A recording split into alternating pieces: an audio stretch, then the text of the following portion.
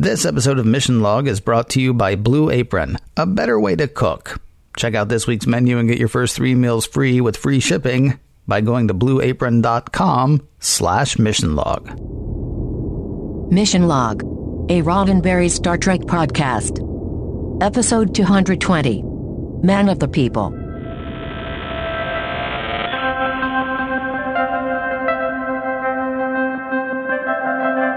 Welcome into Mission Log, a Roddenberry Star Trek podcast. I'm Ken Ray. And I'm John Champion. Each week, we look at an episode of Star Trek, taking it apart for messages and morals. And if someone has to die to make that happen, well, understand it's for the greater good. Yes, sometimes... Wait, what? This week, Man of the People, the one where the heroic Alcar saves the day. Despite the meddling of his crone of a mother, his crone of a ship's counselor, and the far too straight-laced captain. You scare me. John's got trivia coming up in just a moment, but before that, let us talk about food. Hey, we could just skip the show and talk about food for 45 minutes. You wanna? Yeah. No, more specifically, and let's not do this for 45 minutes, but let's do this. Let's talk about the delicious food that comes straight to your door. Your door, actually, John, from Blue Apron. Yeah, it's super cool. You tell your replicator or your computer to go to blueapron.com/missionlog, and before you know it, you will have all the ingredients and detailed recipes delivered to you to create amazing meals. And I know a lot of you are saying delivered to me, but I live in the boonies. I live in the sticks. I live by the ocean. Blue Apron actually delivers to 99% of the U.S. So if you think you're too far out, hey, man, you may be far out, but you're not too far out for Blue Apron. Their meals, by the way, come out to less than $10 per person per meal. Now, Blue Apron does all the hard work, delivering perfectly proportioned seasonal ingredients, so you won't have too little of stuff. You won't accidentally buy too much and throw stuff away. So you're saving money and you're wasting less. Now, this is not ad speak. This is me saying that I have genuinely enjoyed everything that I've cooked from Blue Apron. Everything is perfectly fresh and ready to go. I decide what I want, start prepping, and in no time, I have a home-cooked meal. There's something really satisfying about that. And most importantly, it saves me a trip to the grocery store, the bane of my existence. And there is plenty of stuff for people to try. You can choose from a variety of new recipes each week, or let Blue Apron's team pick for you. Recipes are not repeated within a year, so you won't be eating the same thing week after week after week. So check out this week's menu and get your first 3 meals for free with free shipping by going to blueapron.com/missionlog. You will love how good it feels and tastes to create incredible home-cooked meals with Blue Apron. So don't wait. Seriously, don't. Just start today at blueapron.com/missionlog. Blue Apron, a better way to cook. And a huge thanks to Blue Apron for sponsoring this week's show. And a huge thanks to you people for getting in touch with us. Wait, what? I'm sorry? You've not gotten in touch with us yet? Well, let me tell you how to do it. Mission Log Pod is the address to find us on Facebook, Skype, and Twitter. If you would like to leave us a voicemail, we would love to hear your voice. 323-522-5641 is the phone number to call. 323-522-5641. Our email address is missionlog@roddenberry.com. Our show website, including discovered documents, is at missionlogpodcast.com. And please do remember, we may use your comments on an upcoming episode of Mission Log. And with that, we turn things over to MC 900-foot Trivia Master, John Champion. All right, here we go. Today's episode, Man of the People, is written by Frank Abatimarco. Now, it's important to note that this one episode was cobbled together because they had to change the shooting schedule. So the production staff thought that they were going to produce Relics next, but the schedule changed and this one was pushed forward. So everyone on staff had a hand in it, but Frank pulled the pieces together.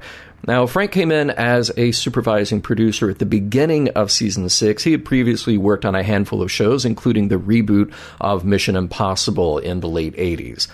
It was directed by Weinrich Kolbe, and he last directed TNG with Cost of Living. And I'm sorry to say that this marks an important moment, Ken.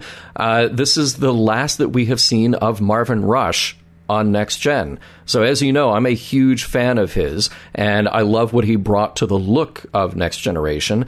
Everyone else apparently also loved him so much that they took him away from Next Gen and put him on the production of Deep Space Nine, where he would work as director of photography on their first 2 seasons.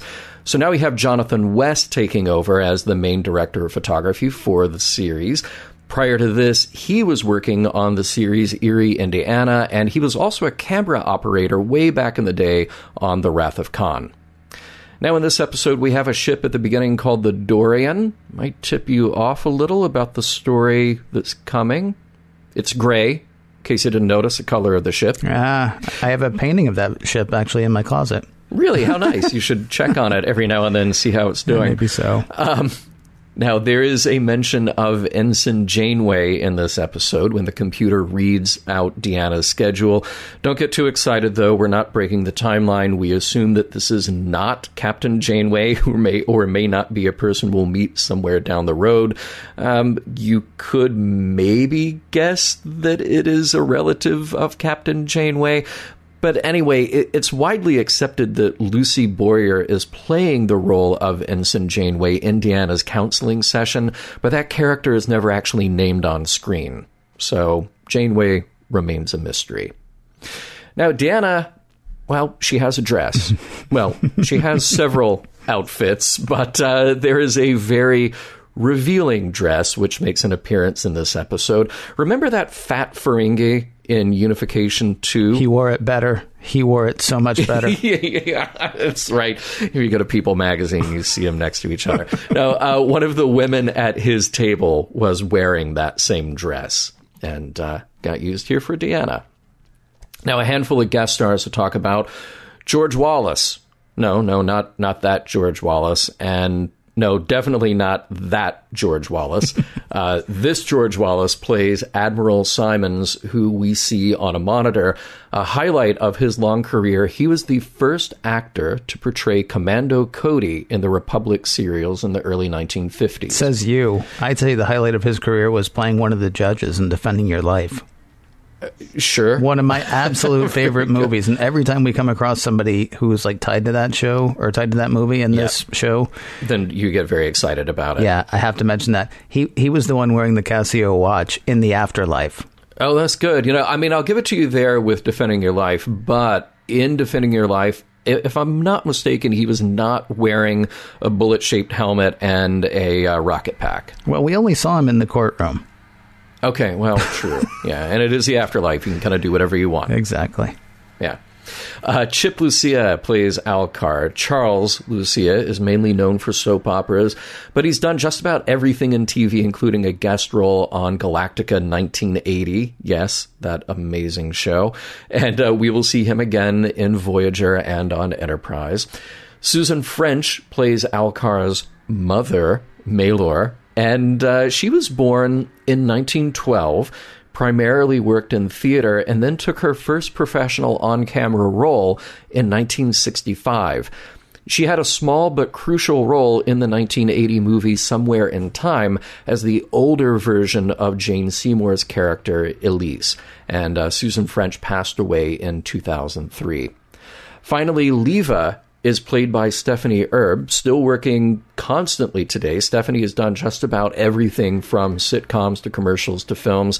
She may not be back for more Star Trek, but this episode is special since it marks her very first professional on-camera performance.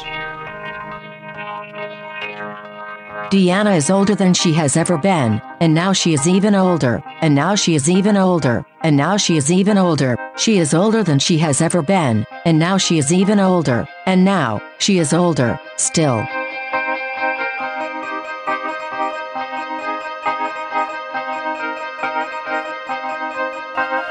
Prologue. The Enterprise shows up near Rekag Saronia just in time to rescue Ambassador Alcar, whose ship is under attack. The ambassador was on his way to negotiate a peace between the, that's convenient, the Rekags and the Saronians. His ship, the Dorian, is just a little transport that has taken some damage, and the captain of that ship asks Picard if he can help out by taking the ambassador and his guest aboard the Enterprise. no problem. Deanna Troi goes to meet them in the transporter room. There's the gentlemanly ambassador, Ves Alcar, and his elderly mother, Sev Maelor. She immediately lashes out at Deanna, assuming she's attracted to Alcar, and leaves her with a warning to stay away from him. Act 1. Alcar gives Picard the lowdown. He's concerned about traveling on the Enterprise since it is an armed ship. Too bad, though. The admiral in charge from Starfleet insists that the ambassador stay on board since another transport ship would be an easy target. Fair enough. While he's on board, Alcar will take advantage of the amenities, maybe some time in a fitness class like Worf's Tai Chi. Everyone's following the steps, and Alcar has his eye on Deanna's form in particular. They banter a little, a bit of innocent flirting. There's talk of negotiating Tai Chi, negotiating tactics, being an empath. Alcar is, but only with his own kind. Then they arrive at his quarters, and there's Sev, still in such a mood. She wants to know if the two have mated yet. It's a bit uncomfortable all around, and Sev tells Deanna if she does mate with him, she'll regret it for the rest of her life. A little later, Riker shows up at Deanna's cabin for a round of crew evaluations. She's distracted, though, sensing intense, malevolent emotions from Alcar's mother. Oh, nothing to worry about any longer. She's dead now. The call came from Worf in the ambassador's quarters. Alcar asks Deanna if she will join him in a mourning ritual, since she's an empath. He produces 2 stones. They each hold one, and he begins a funerary incantation. The stone in his hand glows, then the glow jumps to the stone in Deanna's hand. A look of shock crosses Deanna's face, while a look of relief comes to Alcar. Act 2. Deanna looks at herself in a mirror like she almost doesn't recognize herself. Then she asks Siri to cancel her appointments for the day. In sickbay, Dr. Crusher wants to perform an autopsy on Sev, but Picard insists she can't since Ambassador Alcar expressed his wishes that they do not. It's a tradition thing. Still, it irks Beverly since she sees no reason other than age that Sev would have died. And there's a lot of neurotransmitter residue that seems peculiar. Deanna goes back to Tai Chi, this time alone, and she's really not feeling herself. Well, okay, let me rephrase that. She's feeling herself. It's just that she's not necessarily acting like herself. She goes for a visit with Alcar, and she's awfully flirty. Way flirty. In fact, she's maybe ready to skip the flirtation and get to know Alcar more intimately. Alcar seems a little uneasy and sends her away. Deanna is not one to be brushed aside. She trots off to the turbolift, and on the next floor is joined by Ensign Handsome. A smile, a nod, cut to the exterior of the Enterprise. When Riker shows up at Deanna's quarters a bit later to go over the crew reviews again, she's quite relaxed, and Ensign Handsome is doing his imitation of Kirk in wink of an eye. Riker is ready to get down to work, but Deanna senses he might be a little jealous? Nope, he insists totally not, but the empath is pretty sure he is. It's not a conversation Riker wants to get roped into. The crew reviews will have to wait yet again. Act 3. Arriving at Rekag Saronia, things are taking a turn for the worse. There's fighting, the ceasefire has been broken, but really, what's Deanna up to? She's back at work as a counselor, talking to a woman from the crew who is very concerned that she's being unfairly overlooked for the good job she's doing. Deanna gives her the ultimate pep talk, which goes something like, are you still talking? Get it together already and stop whining. Next patient. Down in engineering, Beverly and Geordi are looking over the biofilter log from when the late Sev Maelor beamed up. Since she still can't do an autopsy, Beverly is comparing those readings with her tricorder readings shortly after death, readings that show neural deterioration way off the charts. And again, she can't really look into the problem without looking directly into Sev Maelor's head, which, as we know, has been forbidden by Alcar and backed up by Picard. A bit later in 10 Forward, Deanna shows up having slipped into something a bit more something. Her hair has a gray streak, and she's showing a bit more skin than usual, and she has got swagger by the gallon. She starts accusing Alcar's cohorts of jealousy and lust before Riker can pull her away. safely removed to her quarters, Deanna then tries to cozy up to Riker, and he's kinda sorta resisting until a kiss turns into a scratch right across his face. Act 4. With only a little time passing, Deanna is looking worse for wear. She's older now. Alcar is heading to negotiations without her, which sends Deanna into a kind of desperate rage. Meanwhile, at New U, Riker is having his wounds attended to by Dr. Crusher, and while he's there, he explains that Deanna is seriously out of control. And when we say seriously, we mean seriously. At that exact moment, she's following the team of negotiators into the transporter room where she confronts Alcar. When Picard tries to stop her, Deanna straight up pulls a knife and stabs him in the shoulder. With security called, the delegates proceed to Rekag Saronia, and Deanna is taken to sickbay where she's restrained with a force field and finally given a sedative. What Dr. Crusher finds is interesting, if a little obvious, finding high levels of neurotransmitter residue in Deanna just like in Alcar's mother. If only she could do an autopsy to see if there's any correlation. Okay, this time Picard gives in. Cut her open. Alcar's mother, not Deanna. So here's something weird. Sev Maylor's internal organs are not those of a 93-year-old woman, and her DNA is not a match for Alcar. The mystery is getting deeper about what is happening to Deanna, who will probably die if nothing's done. Picard has no choice but to confront Alcar. The situation on Rekag Saronia is tense with negotiations breaking down, but Alcar finally comes clean with Picard. No, Maylor was not his mother. And yes, he may know something about Deanna's condition. Alcar has a special power. He can take all of his negative thoughts and emotions and transplant them into someone else. It helps him stay cool, calm, and collected in the high-stress world of negotiating. It may not sound fair, but what is the life of one or two when millions could be saved? Picard won't have it. He's taking Alcar back to the Enterprise to release Deanna, but Alcar has no intention of going. Leva, a young woman in Alcar's group, comes in to drag Alcar back to the negotiating table and firmly orders that Picard and Worf will leave. Act 5. While Worf and Geordi work on a way to take down the transporter shield on the planet, Dr. Crusher must come up with a way to break the psychic bond between Alcar and Deanna. If she doesn't, Deanna will die. And Deanna's death seems to be the only thing that could stop Alcar. So, we'll kill Deanna, okay? Well, not really. Dr. Crusher will give her something that can be reversed, but it's all in a pretty short window. They've got to be sure that Alcar breaks the bond with her in that time, and there's also a pretty big risk that he'll try to dump his negative emotions onto whomever is convenient. Hey, speaking of which, where's Leva right about now? It's official. Dr. Crusher calls the time of death, and Alcar is so smug about her death having purpose, and the fact that the Federation has basically said that he'll have a safe escort back home. Now time is of the essence. If you assume Alcar is going to try to pull the same emotion dump on Leva, you would be right.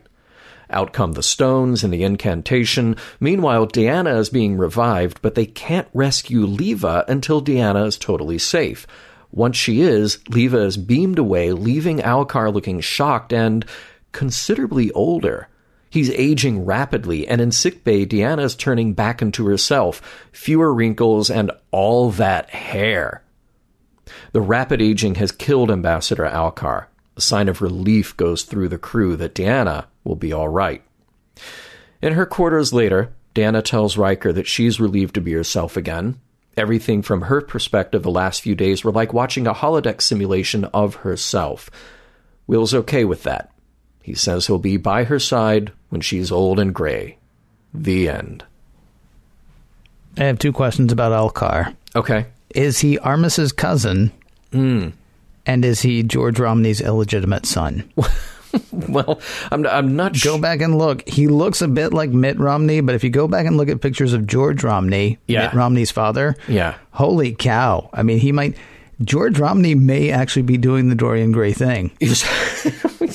He's got that look of a statesman, you know. That's he doesn't just have the look of a statesman. He has the look of a particular statesman, a former presidential candidate and a former governor of Michigan. Wow. He looks like George Romney. Wow. I'm just saying. That's pretty incredible. Now, you may ask how it is I know so much about what George Romney looks like. And I will just say because the internet, and not because of time travel or, some sort of aging something or other. No, would never accuse you of that. Yeah. No. I love sci-fi technology, like the thing that Dr. Crusher uses to erase the lacerations on Riker's face. I love it because we take for granted that this is a thing in the future. Mm-hmm. You assume like, well, if it's a future thing and Dr. McCoy has got it, we're going to have this in the future. And I'm not kidding you. Maybe 3 days ago, I read an article about using existing fat cells in skin to regenerate skin after a wound rather than letting scar tissue form. Like, this is literally happening. This is new thing that says, well, normally when somebody gets cut and you have scar tissue, and you can tell because, it's a little raised and there's no hair growing there. But now we've got a way, kind of in the experimental phase, but proven to work, where you can take fat cells and make them act like skin cells, so no more scars. I thought that was so cool. That is pretty neat. The problem is chicks dig scars. So now what do we do? Well, that'll be a new industry. We'll have a new thing. Like if you want scars, like, that's from my saber duel, that one on my face, right. Then you go to the scar guy to get that. Yeah. Or you just get in a saber duel. I mean, right. It's probably cheaper. Right. Maybe not as sanitary, but because how do you tell the story? Oh yeah, I had this scar put there to impress you. So I got to say, I think one of us is actually being promoted. Fingers crossed. Could be you. Could be me. I don't know which, but I think one of us is getting promoted from peeling potatoes because that guy that Riker found in Troy's quarters is really going to need some boring punishment duty to do. Oh, yeah. Boy, that's right. So you think about which part of the ship you want to serve on, and I'll think about which part of the ship I want to serve on. Yeah. Because one of us won't be in the galley next week. That's a good point. And man, and it's right during crew review time, too. I know. Although, it's going to be a split decision there because I think Riker's going to be like, no, I don't think he plays well with others. And Troy will be like, oh, no, I think he plays very well with others. Yeah. See, this is the problem when you have a show like Star Trek and we're only shown the 148-minute segment out of the week that something interesting happened. It's all those days in between we don't get to see. Yeah. And they're going through like 1,000 people and here's Ensign Handsome. What is he? I remember there was an opening on the Melbourne that would be great for him. And the opening on the Melbourne was like in the hull, wasn't it? Yeah, exactly. Yeah, exactly. I have no problem with that. It's interesting. You call him Ensign Handsome. I call him Kurt Russell Light. Oh, okay. All right. Well, that's not to say that Kurt Russell Light would not be handsome. No. Kurt Russell's a handsome man. Yeah. So let's talk just for a moment about that Riker and Deanna relationship, because we are. We've seen over and over again that they are friends with benefits. I think this might have been the most friends with benefits-y episode that we've seen. They care deeply for each other. I like kind of that coda in the episode. I still feel like this could have been one of the great, deeply explored concepts in Next Generation, but we only get hints of it. And maybe it's best to not go too far in a family-friendly TV show from the early 90s. But, it's just there. And that's something that we get to pick up doing this show the way that we get to do it, just, week after week after week after week, seeing this progression and the way their relationship evolves. It's really fascinating. Somebody should write a book about the sexual politics of Next Generation. Let me ask you a question. Do you think that he was not bothered by Kurt Russell Light being there? I mean, what was actually... Because obviously Riker was bothered in that scene. The question I have is, was he bothered by, young guy there? Or was he bothered by the fact that Deanna wasn't working? Because, I mean, he's like, come on, we got stuff to do here. I mean, had he come in and dude was walking out and then she's like, all right, let's get to the reviews, would he have been fine? Right. Because, I mean, you've got two things going on. Not only is young dude leaving, but then Deanna's really throwing it in Riker's face that young dude was there. I mean, she's the one who won't let it go. Yeah, I had the exact same question in my mind. Had this been any other situation where she was in her right mind, or reverse it, and it's Riker, because we know that Riker likes, the ladies. It could very well have been another situation where Riker is entertaining a young lady in his quarters and Deanna comes in to do the crew review. And all things being equal, if one of them says to the other, hey, we're cool, right? Yeah, we're cool. Let's move on. That would have been a very different thing. But I think your point is key here, that it's Deanna not in her right mind, but really pushing Riker and rubbing this in his face. Yeah. That's the uncomfortable thing. There are a couple of points that you can point to, though, or a couple of instances that you can point to, though, where Deanna's not going to be okay with it. But the problem is this is not all being written by one person, or is it all being guided by one person? So, like... not even, yeah. Yeah, I'm thinking, like, the episode where... I can't even think of the word right now, and that's so ironic once I actually come up with the word. Okay, the amnesia episode. Yes, that would honestly, seriously just happened. Okay, so the amnesia episode where nobody knows who they are or why they're there. Okay. And so Riker and Ro end up together, and then at the end of the episode, Troy is obviously upset that Riker was with Ro. And then there's another time that it happened too. Oh, when Riker came back from Risa. Mm-hmm. Yeah. Have I ever told you about this? Have I ever told you about that? Have I ever told you about the Horda? And Troy is like, yeah, you mentioned it. Yeah. But I don't know if that's, because those are both actually, well, not that one. The one where Troy was upset about Riker talking about Risa so much was actually a funny moment. The one with Ro did not feel like a funny moment. It actually kind of annoyed me. Yeah. And I don't know, like, we have this thing where on the one hand we want to try to, like, draw a line through the characters all the way through the arc.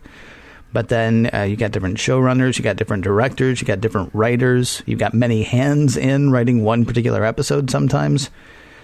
So it's kind of hard to decide any one thing based on even everything that's come with these characters to this point. Yeah. Yeah. No, all we're left to do is to sort of pick up the pieces and try to make it fit into a straight line. But it doesn't always work like that. But what we're doing is kind of picking apart the most interesting pieces of that and see if we can synthesize something about their relationship from that. And this was a pretty interesting one, and it left you and me with the same question in the end. What was exactly the source of frustration and hint of jealousy there? Yeah. So good question. Thanks. That scene with Deanna giving advice is just awesome. Yes. Some sort of. I love that scene. Yeah. I think that scene is absolutely fantastic. And I know it's supposed to be brutal. And it is absolutely brutal. And it's hilarious. I wish it had been a guy that she was doing that to instead of a woman. Because the fact that she's telling a woman to be a good little lady for a guy who's her superior actually kind of propagates a sexist attitude. But it's still funny. Yeah, sure. I mean, it's not funny because it's sexist. It's funny, but it's also sexist. No, I get it. I mean, one thing that sort of makes this episode interesting to me is trying to figure out how much of what's happening is Troy as opposed to how much is just everything that's ugly in Elcar in Troy's body. Like, because there may be a part of Troy who, like, when she sits there, I think you actually mentioned it in the recap, there may be a part of Troy, who every time she sits there listening to somebody, it's just like, enough. Exactly. But this might also just be all of the ugliness, the sort of Armus that was in Elcar that got pushed off into Troy. It's kind of hard to know. It's a little bit of a Naked Now thing where you have to ask, like, if all the walls are down, what actually comes out of these people? So, well, it's a little bit of a Naked Now thing, except maybe it's not. I mean, that could, I mean, Deanna actually says at the end of the episode, it's like watching a hologram of someone else. Yeah. So, I mean, we don't know if everything negative that's happening with her is all just Elcar's negativity, or if it's actually tearing down walls that she has herself. So I realize that this is the kind of logic you have to follow if you want to tell this exact story the way it's told. But it does seem like it takes everyone a while to figure out that there's a problem. No one seems to be suspicious of anything other than Riker getting scratched until Picard gets stabbed. You know, I think maybe, does Deanna's erratic behavior have something to do with the new people on board? Well, maybe we should look into that, you know? So, you know, but by the way, speaking of that, the knife that Deanna pulls, it's the Darmok knife. Is it so really? I wondered if there is a scene missing where she's just like wandering around the halls in the Enterprise and breaks into Picard's quarters to get that knife. Like, what are the things that are important to Picard? Oh, here, I'll take this knife, and no, I don't need that flute. I was going to say, if she's walking around next week playing a penny whistle, right, then we'll know. You'll know. Yeah. Then you'll know. I have to say, I really don't care about the situation on Rekag Saronia, but I don't think that we're meant to. Mm-hmm. But what's weird is that we really don't have our bearings, I felt, in this episode. So where is Alcar coming from?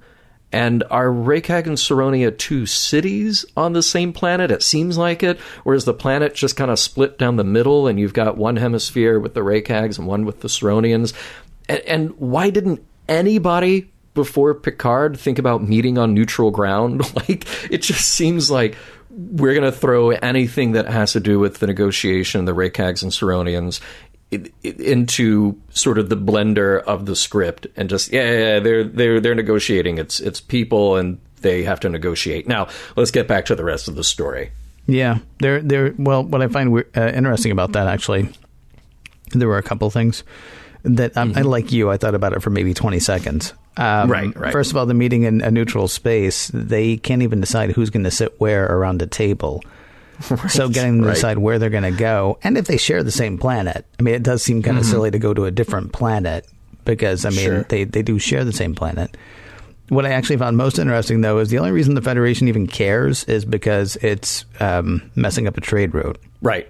Which I thought was kind of, first of all, to quote The Hitchhiker's Guide to the Galaxy, space is big, really big. You got 3 dimensions. So, I mean, I'm not sure why we have to go right by that go planet. Around. Yeah, exactly. Go up.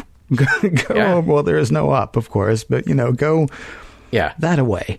And the Federation's only into this. It's like, yes, millions of people are dying, but we don't even have to go by there. Right. Exactly. So really, let him. Hey, where did Riker go after Deanna scratched his face? Because he tells Dr. Crusher that happened last night. Was no one on duty in sickbay? Or did he just think, like, I'm Riker, I'll sleep it off. This will be gone by morning. Right. Well, he might have replicated some Bactine. The only problem is he didn't realize that replicated Bactine is really just for flavor. Right.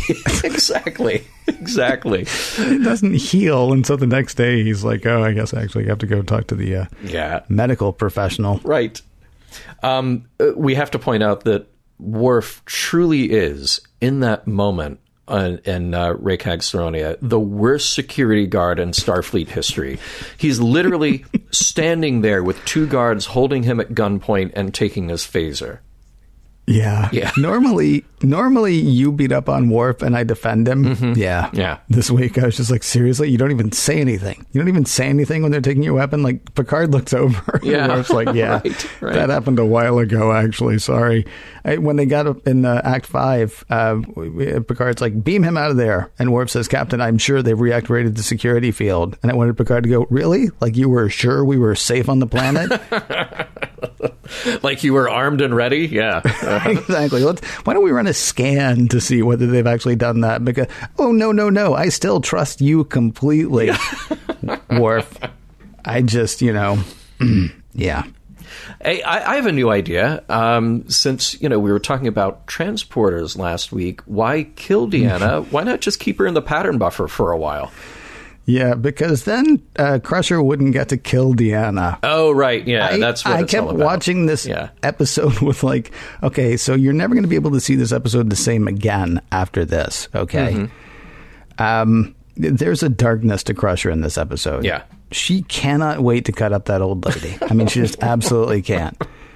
And she's like talking to everybody about it. Like she's sitting there with Geordi and, he's like, so yeah, the record's a little weird between when she got here and, when she died. Yeah. And Crusher looks at Geordi and says, of course, the best way to get the information I need would be to do an autopsy. Right. Right. Yeah. And I wanted Geordi to say, you can't see my eyes, but I'm blinking. Yeah, like right. really nervously right now and uncomfortably. Right. And then Crusher like finally gets to cut up the old lady, and she's like, oh yeah, but it's still just nuts. No. And then she's like, so we're going to kill Deanna. And Riker's like, wait, we're going to kill Deanna? As if he's never seen an episode of Star Trek. Obviously, they're going to be able to bring her back. Of course, yeah. But then he's like, how will you? And, I wanted Crusher to be like, a pillow. What do you care? Get out. She's a medical professional. She's got hypos full of everything. I mean, this was something that they were doing a mock time. They did this. I mean, Bones, killed Kirk. That's the way it works. With a hypo. Yeah. And then brought him back because it's just a thing we do. But apparently Riker wakes up in a new world every day. I got one other. Well, in fairness, he is on a starship. He can actually wake up in a new world every day. Yeah. Now that I think about it, but with no memory. Oh, but he does go through the transporter. So I guess. Yeah. I did have one other question, Okay. and I actually got you to do this for me earlier because I wanted to know. Right. So when we set up our record times, you and I, we live in an appified, a computerfied, a connected world. When we set up our record times, I get a message on my phone from you confirming that the time was set. And when we either change or cancel a record time, we also get a similar message. It was actually weird because I said, hey, do me a favor, cancel today's record because I'm bored of you. No, I said, hey, do me a favor, cancel today's record because I want to see what happens. Yeah. And my computer, my iPad, my iPhone, and my watch all said, something happened, right? Yeah, right. So when Troy canceled all of that day's appointments, what happens?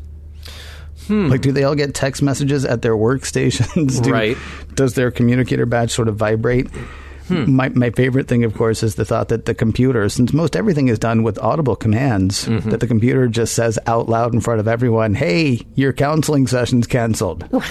Right. Because HIPAA laws are so 21st century. There's no shame. There's no shame in seeing the ship's counselor. So, people are probably cool with that. I would imagine so. Oh, is this about that? No, I said we weren't talking about that thing. No, this is not about. I just wanted to say hey.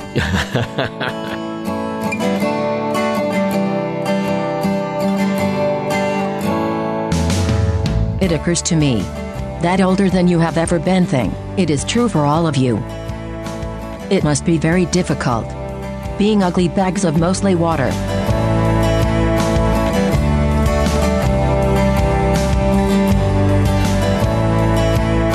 So it's good to see Troy victimized. Oh, God. Because what's it been, 3 weeks, maybe 4? Yeah. Okay. I don't even know if that's I don't know how to approach that in this episode, except to say, boy, that seems to happen to her a lot. Yeah. It's not even a theme. It's just when we were talking earlier about drawing a line, through each character, you don't really get so much about character development from a lot of the characters as far as from 1 week to the next they will be, and then they will have grown from that, and then they will have learned from that, and then they will have moved on. But man, if somebody's going to be taken over, if somebody's going to be violated in some way, it's going to be Troy. Yeah, pretty much. Yeah, I don't know what else to add to that other than to say, yeah, I see the same thing. Yeah, which, and it's weird to talk about that in terms of this episode because that is not a theme of this episode. Was it Violations? Was that the one with Jev? Was it called Violations? I can't remember. That was a theme of that episode. Yeah. And in a way, while it was tragic to see that happen, well, it was very tragic to see it happen, obviously, but that was a theme of the episode, so you kind of have to say, okay, well, that's going to happen to her. Happened to Riker as well. Can't remember who else it happened to in that episode, but it happened to a few people. In this episode, it's just sort of so somebody's going to be violated. Who's it going to be? Well, I could flip a coin, but it's going to be Troy. Right. So, yeah, we can move on from that if you want to. I just thought it was worth noting that, once again, our counselor, the caring part of our body public, actually, now that I think about it, if we go with the idea that the Enterprise is sort of a more nuanced presentation of humanity, whereas, TOS was just, the Kirk, Spock, and McCoy thing, we have many more facets on Next Gen. Right. And the part of us that cares, that's going to get screwed. Oh, every time. Yeah, there's a message. Just don't open your heart. Yay. So this is, in this episode, we have one of those sci-fi things where an idea is given literal physical form on screen. So, but it was interesting because we know for real that negative emotions have a way of breaking us down and you could say aging us, or distracting us or making us not our complete selves. In this episode, those emotions literally make another person grow old prematurely.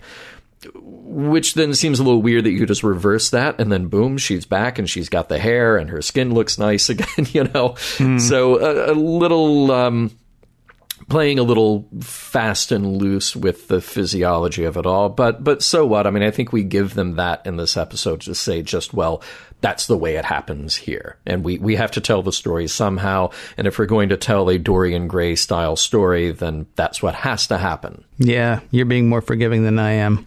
Why didn't it happen to Seb Malor then? Yeah, why didn't she turn young when she died? Yeah. Yeah, because she was 30 years old, according to Dr. Crusher. Right, yeah. Right.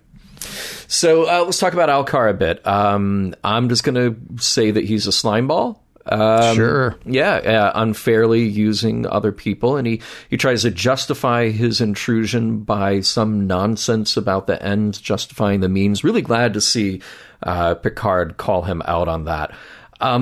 We have to ask, though, because I think at least for a split second, there is the idea proposed. Is it ethical for one person to die if it will save millions? We know Deanna Troi, but we don't know the people of Raycag Saronia. We've talked before about this ethical dilemma of the runaway train and you control the switch. Do you throw the switch so the train will hit one person or 5 people? But what if you know that one person and you don't know the 5 other people? It's kind of made a little more relevant currently with the question of self-driving cars. That there is an ethical question about how self-driving cars will protect themselves and the drivers inside, given, let's say, a no-win scenario. Mm-hmm. If a computerized brain in a car is presented with the idea, well, one path will lead to this amount of potential injury. This other path will also lead to injury. How do we weigh out which one is acceptable or not? I think the other question that we have to ask, though, is would it be different if Troi or somebody else that we know had volunteered for the psychic connection? Maybe even knowing that it would lead to their death. Maybe if Leva at the end had volunteered for that position in order to save the people on Raycag Saronia. Now, at that point, it's irrelevant because those people had already reached their agreement. But at some point leading up to that, if that's truly what needed to happen in order to broker a peace, then are we okay with somebody sacrificing themselves in that way to let it happen? Of course we are. Okay. Picard did it. Picard did it with Sarek, because Sarek's going mad. Yeah. But these negotiations have to happen, and so Picard's like, I'll do it. I will take on your madness. I will take on all of the insanity that's been bottled up in you for 200 years. You thing that bottles up emotions, you. And and we're okay with that. I mean, it's dangerous for our captain, but it actually shows a fortitude on the part of our captain. I actually miss the world that I used to live in, where the ends didn't justify the means. And I seem to remember a time when most of us thought that there were lines we didn't cross. Now, you can say the needs of the many outweigh the needs of the few. I get that. Mm-hmm. But I think we had this idea that you tried not to, violate someone else to accomplish what you wanted to accomplish. I will be 100% honest. The problem that I'm having with this episode is I cannot untangle it from things that are going on around us, even as we speak. Yeah. Ideas that are being presented about torture, because, there are some bad dudes. Mm-hmm. Things that we're hearing about denying people rights and permissions that have been granted. And you can argue about whether they should have been, but they have been. Yeah. Because something bad might happen if we don't. The idea that we're going to do a bad thing because something worse might happen is antithetical certainly to the Federation and to Starfleet, or it should be anyway. Picard tells Alcar, you cannot justify some wantonly immoral act because you think that it's connected to some higher purpose. Yeah. I'm actually reminded of Riva in, I can't remember the name of the episode. You probably know. Silence has lease. Yeah. Where Silence has lease. Okay. Yeah. So Riva is the one who is deaf, but he has these people that travel with him, and then those people end up getting killed, actually. And his immediate thought is, well, I can't do this. But then when he thought he was useless, when he thought there was nothing else he could do, he found a way to negotiate anyway. Right. Alcar is taking the easiest of easy ways, and he's trampling on somebody else to do that. He's not trying to do things properly, and he's not even sure it's going to work. I mean, there's no guarantee that this guy's going to be able to do the thing that he wants to do. There's no guarantee of success, right? Right. But he's going to go ahead and kill somebody else so that he can at least try. And that's wrong, it seems to me, because he could still try and feel bad some days. Yeah, right. Because that really seems to be what we're coming down to. Unless he's a terribly vile person most of the time, in which case, why would he even care about trying to get his negative emotions out? He would just, go in and screw up the negotiations anyway. Yeah. Jean-Luc Picard says to him, you are a coward, Alcar. You exploit the innocent because you're unwilling to shoulder the burdens of unpleasant emotions. And he's dead on.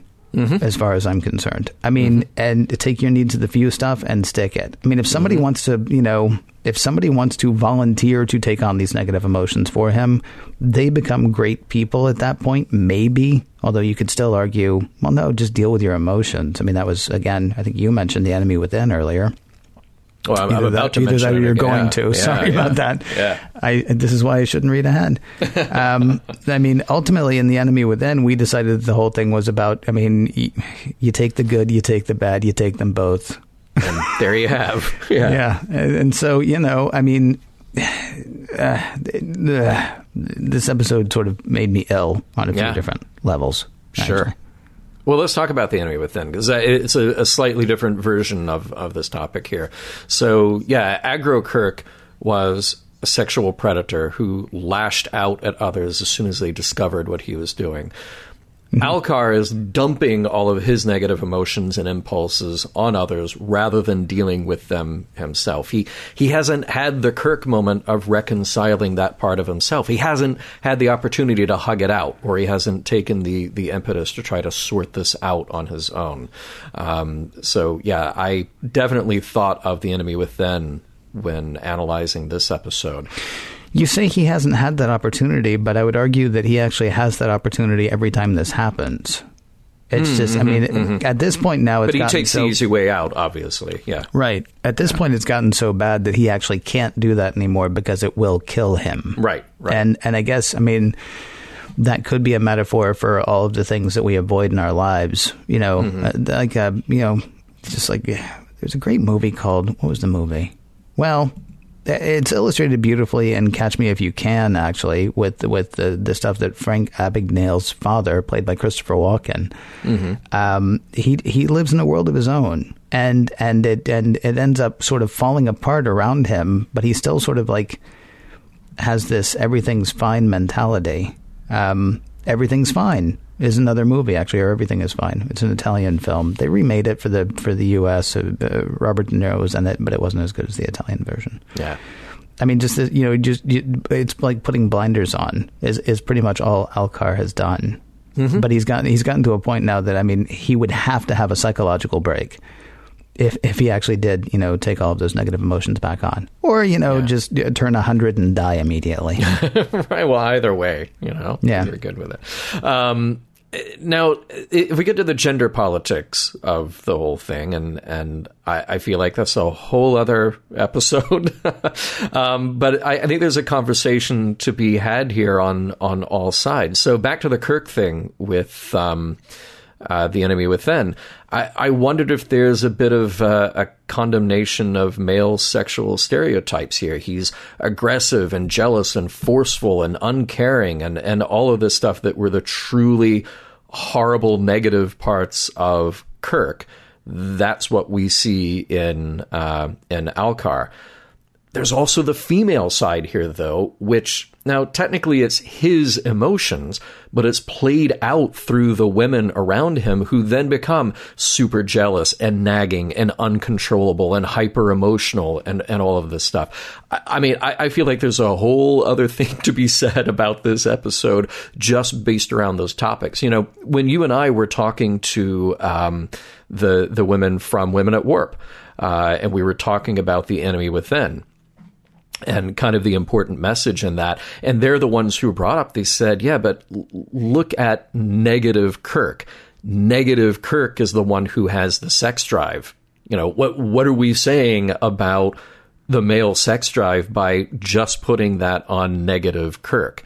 So it was kind of an interesting way of looking at that episode that you and I had not really considered before. But I definitely thought that when watching this, that we really make a point of saying that these are negative traits that he needs to get rid of in order to be able to do his job.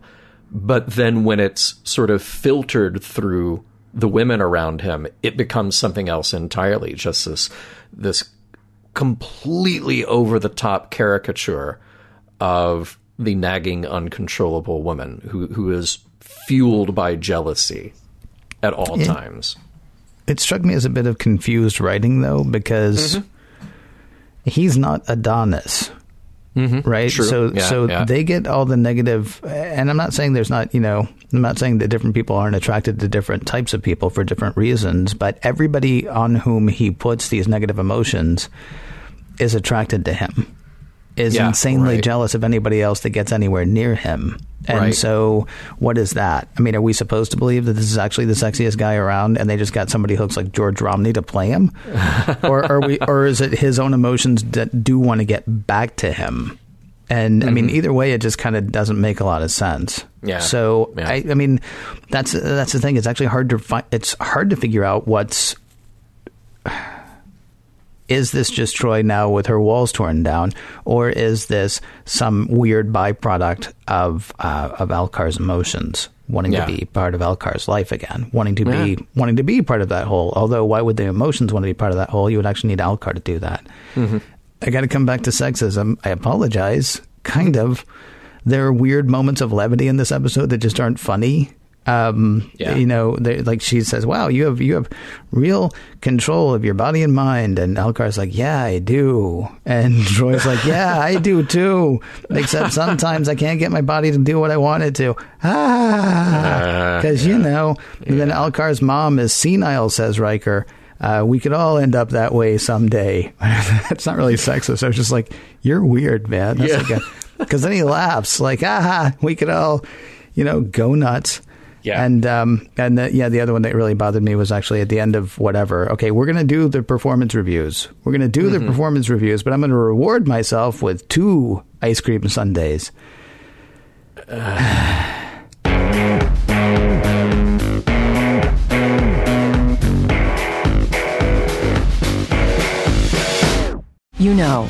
For an empath, Alcar is not terribly empathetic.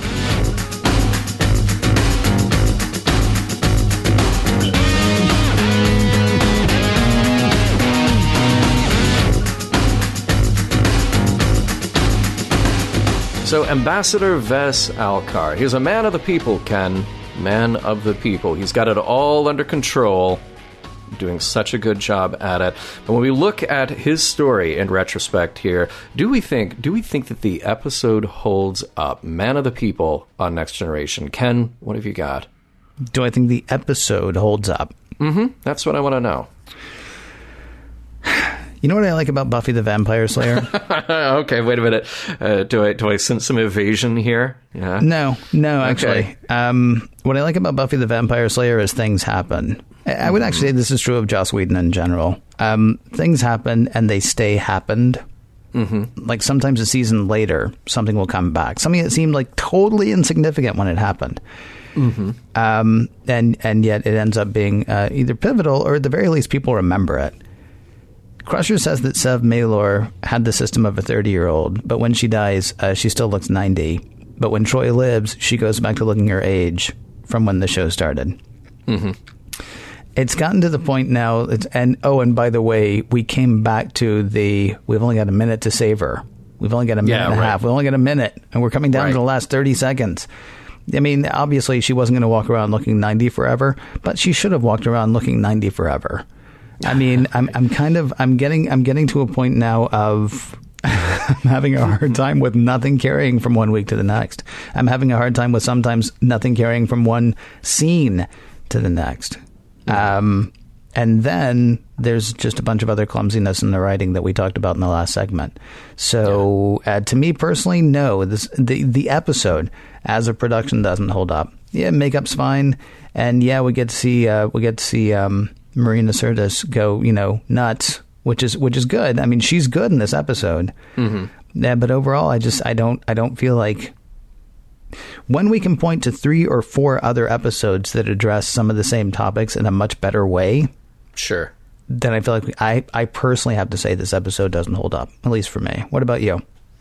Yeah, I feel a similar way about this. I mean, I agree with you. Good on Marina Sirtis. We've talked before about how some female characters on Star Trek haven't had a lot to do. Or how maybe they weren't written to their full potential. And we've heard about this since TOS, when you have women like Nichelle Nichols saying, well, I was going to quit because I had nothing to do except say hailing frequencies are open. Or then you had Denise Crosby quitting because, hey, I've got nothing to do except, stand behind the horseshoe and say they're firing their weapons, and that's it. Mm-hmm. So this, at least, we've given an actor something to do that has some weight to it and some range to it. So for her, the last couple of seasons and now the show that there is a lot more to Troy than just standing on the bridge and pointing out the obvious to Captain Picard. This show, unfortunately, has the big downside of the B plot. And granted, the plots are very much tied together, but there's really no time for a B plot, meaning the political intrigue on the planet. So the best stuff is with Deanna and Alcar, but we have to give Alcar a purpose. And his purpose, like the entire situation turns out to be, I'm going to negotiate a treaty. Things are really bad here. Hey, I fixed all the problems. That is the summary of how that whole thing happens. So that's a little clunky in the writing. But there's a lot that's clunky here in the writing. I think all the actors are fine. I think they're doing the best they can with the script here, and I think overall it's pretty well produced. It doesn't feel cheap or they're not relying on sort of lame camera tricks. I actually think that for the time, the morphing effect is pretty good. It's not great, but it's pretty good. The makeup is pretty good, pretty impressive. But all in all, it just sort of the pieces don't add up to make something great, even though there are great pieces in this episode. So no, I have to say that it doesn't quite hold up. But there might be some messages, morals, and meanings here to explore. So anything you picked up there? Well, all the stuff I was talking about in the last segment about the ends not justifying the means. I mean, and I know there are people who disagree with that, and I get that there are people who disagree with that. I want us to be as good as we can be. I mean, and that may sound idealistic, that may sound hippy dippy, but I don't understand what I don't know what good your moral code is if it only works sometimes. Mm-hmm. I mean, that's really what it comes down to, I suppose. We believe in treating people fairly. We believe in peace. I mean, Alcar is going there for peace, but somebody's going to have to die to get it. And I'm not talking about war. Again, I understand sometimes we have to fight wars. I completely get that. I understand acting in self-defense. I completely get that. I'm not somebody who says there's never any reason to kill ever. But Alcar's killing on the hope that maybe he'll be able to do something. Alcar's doing something bad, hoping that maybe this will end up being a better thing. And there's no guarantee that it won't be. And in the meantime, he's he's as bad as the people he's trying to stop. Heck, he's probably worse than the people he's trying to stop. We don't even know why they're fighting. They may actually have like real reasons that they're fighting each other, although we're given to understand that they don't, since the negotiations pretty much end in about 30 minutes. But I mean, it's possible they have real reasons to fight each other. Alcar, on the other hand, is just, he's going to kill because that's going to make it easier. It's going to make it easier for him to do what he wants to do if he just goes ahead and violates somebody else's life. Yeah. And so, and we are told directly in this episode, this isn't even like a private little war where we're left at the end going, wow, did they do the right thing? I mean, we're told Picard faces the camera and says, "You're a coward. Stop it." And, and so if you missed that message, go back and watch Act 4, I guess it is, because Picard will tell you exactly what the message of this episode is. At least one of them. Were there others, sir? Yeah, no, I mean, I totally agree with you. It's nice. Star Trek is heavy-handed sometimes, but sometimes it has to be, because that's sort of what makes Star Trek is being a reflection of what we feel about our values. And to have Picard be the moral center of the show and tell the audience by telling Alcar, this is what we stand for, this is what we believe. It's kind of nice to see that from time to time. So I completely agree with you. I think, there are some other messages kind of floating around in there. Maybe there's sort of a weird negative message here of, beware the smooth-talking, mature statesman or whomever, but the smooth-talking guy has got it all under control, because underneath it all, it's a cesspool of negative emotions kept barely in check. But other than that, I wondered if we're back to a little bit of Realm of Fear. Alcar hasn't faced his fear, the biggest threat being his own negative impulses and emotions. He's living a lie about who he is, and he has never, ever come to terms with that.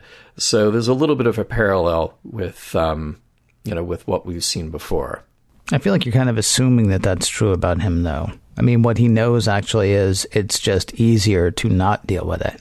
He's not just avoiding it. He's actually, shoving it off onto other people. Yeah, he is actively pushing it off to other people. But we don't know. There may have been some opportunity, some way for that to not be the case. But, every morning when he wakes up. Yeah. Right. Sorry, I'm going to go out on a limb and say, yes, there's been every opportunity for him to not do that. I mean, it's now gotten to a point, because when he finally does have to face it, it does kill him. I mean, when he finally does have to deal with it, it does kill him. But, I mean, didn't he say, I found at one point that I could do this? Mm-hmm. Oh. So he just kept doing it. Yep. So there was a time when he didn't have to, and he knew he didn't have to, but then he went ahead and did. Yeah. So messages hold up? I know we don't usually ask that question, but I'm asking so that I can answer it. Yeah. No, absolutely. Yeah. Critically so. Yes, and I think a lot of people would agree, and a lot of people would apparently disagree too. Ain't that the way? Mission Log is produced by Roddenberry Entertainment. Executive producer Rod Roddenberry. You can find out more at roddenberry.com. All the great stuff that Roddenberry is doing, not only from an entertainment perspective, but you can find cool products there, and you can find out about the very good real-world work being done by the Roddenberry Foundation. For more exciting Star Trek podcasts, check out Trek FM, that's trek.fm. And for the latest in Star Trek news and discussion, be sure to visit trekmovie.com. Next week, Relics.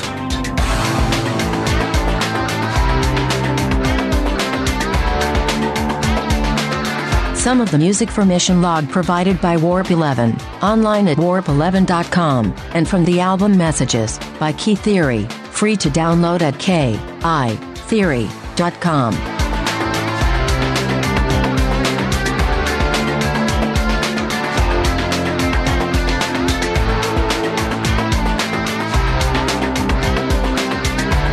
That was hard work. I am going to reward myself with 2 ice cream sundaes. End transmission.